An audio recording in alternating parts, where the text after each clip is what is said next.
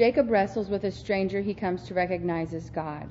He is told that he now will be called Israel, which means the one who strives with God. A reading from the book of Genesis. Jacob took his 2 wives, his 2 maids, and his 11 children and crossed the ford of the Jabbok. He took them and sent them across the stream, and likewise everything that he had. Jacob was left alone, and a man wrestled with him until daybreak. When the man saw that he did not prevail against Jacob, he struck him on the hip socket. And Jacob's hip was put out of joint as he wrestled with him. Then he said, "Let me go, for the day is breaking." But Jacob said, "I will not let you go unless you bless me." So he said to him, "What is your name?" And he said, "Jacob." Then the man said, "You shall no longer be called Jacob, but Israel, for you have striven with God and with humans, and have prevailed." Then Jacob asked him, "Please tell me your name." But he said, "Why is it that you ask my name?" And there he blessed him. So Jacob called the place Peniel, saying, "For I have seen God face to face, and yet my life is preserved." The sun rose up upon him, and he passed Penuel, limping because of his hip. Hear what the Spirit is saying to God's people. Thanks be to God. Paul struggles to understand why Israel has rejected Jesus, but reaffirms that the people of the Old Covenant are the source of the law and even the Messiah himself. A reading from the letter of Paul to the Romans. I am speaking the truth in Christ. I am not lying. My conscience confirms it by the Holy Spirit.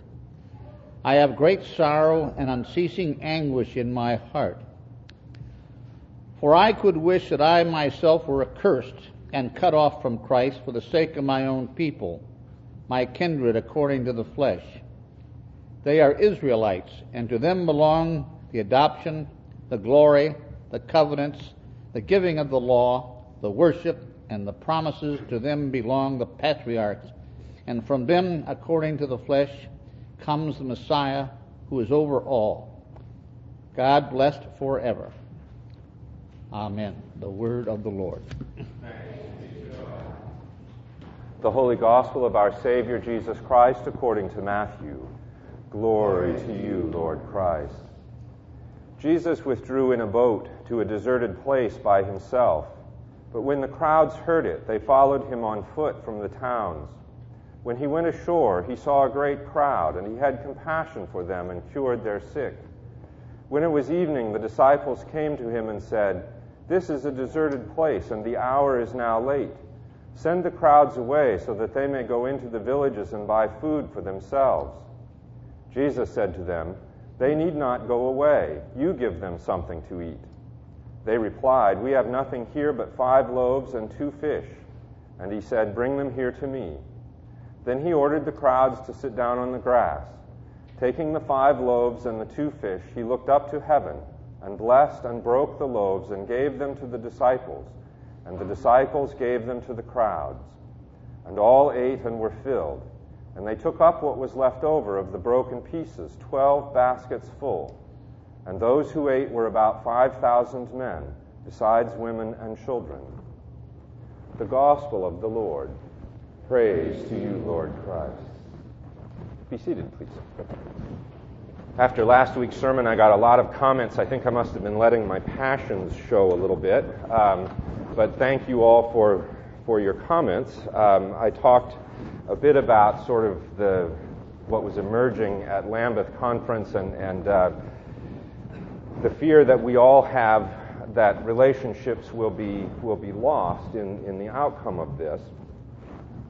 This past week, the Windsor Continuation Group, don't you love the name? Particularly because there's not a single person on it who was on the first Windsor group, so it's hardly a continuing group, but nevertheless.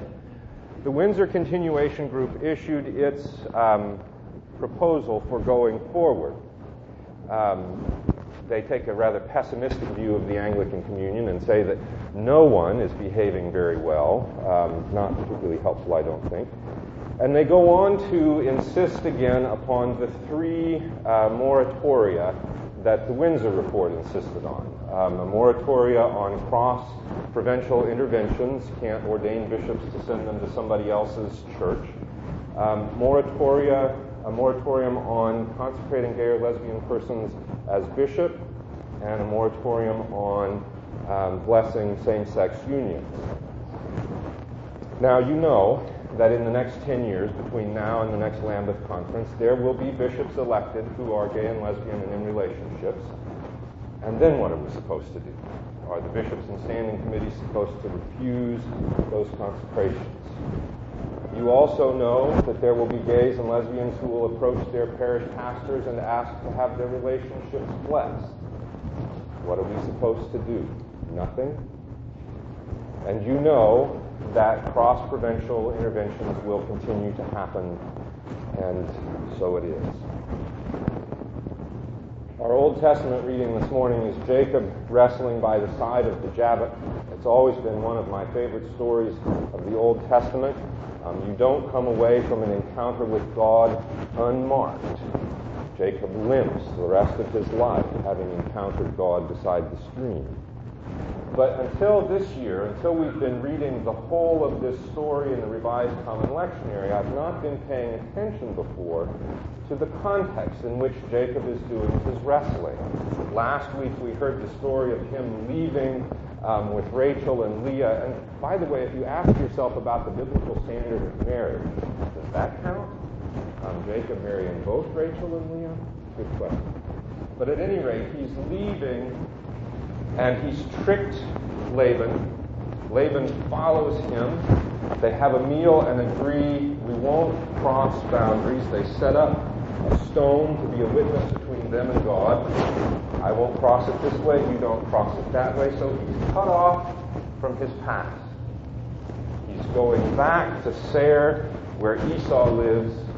He's heard that Esau is coming out to meet him with 400 men.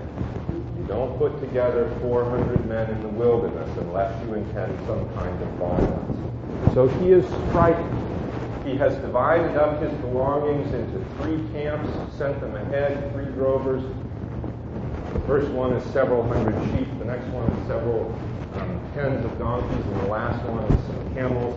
And he has told the drovers as they encounter Esau, and Esau asks, "Whose are these?"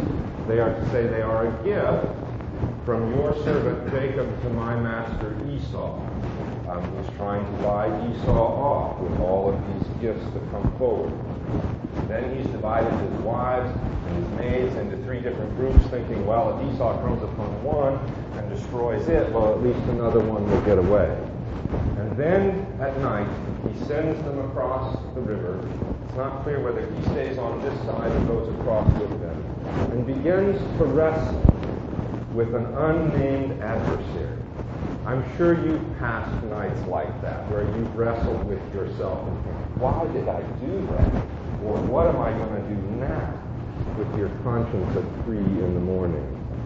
He's cut off from the past. He's heading into a future. 21 years ago, Esau wanted to kill him when he left. And now Esau's coming with 400 men, and he wrestles. He wakes up in the morning limping. His trickery has come home to roost. I think Jacob finally grows up. He realizes his actions have consequences. And this is what it's going to be about. He's wrestling beside the river, getting ready to cross a boundary from which there is no going back. Our gospel reading is similar in a way. You've heard me say before that the feeding in the wilderness stories are always linked with the crossing of the sea. Several chapters earlier, Jesus and his disciples are in a boat in a storm at sea, and the disciples say, "Don't you care that we're drowning?" He's asleep in the back of the boat. He wakes up and calms the storm. And then they end up in a graveyard, and a man with a legion of demons is there. And Jesus casts out the legion of demons into a herd of pigs who plunge over the cliff into the sea, destroying the Roman army just like Pharaoh destroyed, or just like Moses destroyed Pharaoh. Then he heals the young girl who has died and the woman with the flow of blood. Now he's gathering this new community in the wilderness, feeding them with manna on the wilderness way. And just in case we might miss the connection, when he raises the young girl, he says to the crowd around her, Give her something to eat. Word for word, his instruction to the disciples today. Give them something to eat. This is the crowd that's been gathered, the new crowd in the wilderness, eating the new manna from heaven. Gathering up all of those people who have nowhere else to eat. That's us. We gather up all of those people who grew up with crazy families and don't fit anywhere else. The alcoholics, the gays and the lesbians, all of the folks who feel like they don't belong anywhere else. This is the table where they can come and eat. So where do we go from here? You're like Jacob. We can't go back. Cut ourselves off from that. We don't know for sure what lies ahead, what will happen when we meet Esau. We can't go back. We don't know what is forward. I wish I knew what would come in what follows from Lambeth. Our bishop has asked us to come and meet with him. I'm sure he is in the same situation. Where can we go from here? We're facing a terrible decision. There is no good outcome. If we decide to abide by the rings of oratoria, there is division here. If we decide to go forward, there is division in the Anglican community. What do we do? We're wrestling in the dark with God, just like Jacob beside the stream. We probably have no more insight than he did, wondering what's going to happen. But God says to him when he's done wrestling, you have encountered, you have wrestled with human beings and divine beings, and you did. You may not like where we're going. You may not like the outcome. You may not wish that we could happen without the consequences. But we wrestled with divine and human beings, and we did. One thing is for certain. Wherever we go from here, however we go forward, we're not going forward without a limb. Jacob encounters God. His hip is put out of joint. It's not pleasant. We have to make some decisions, and it's going to cost us.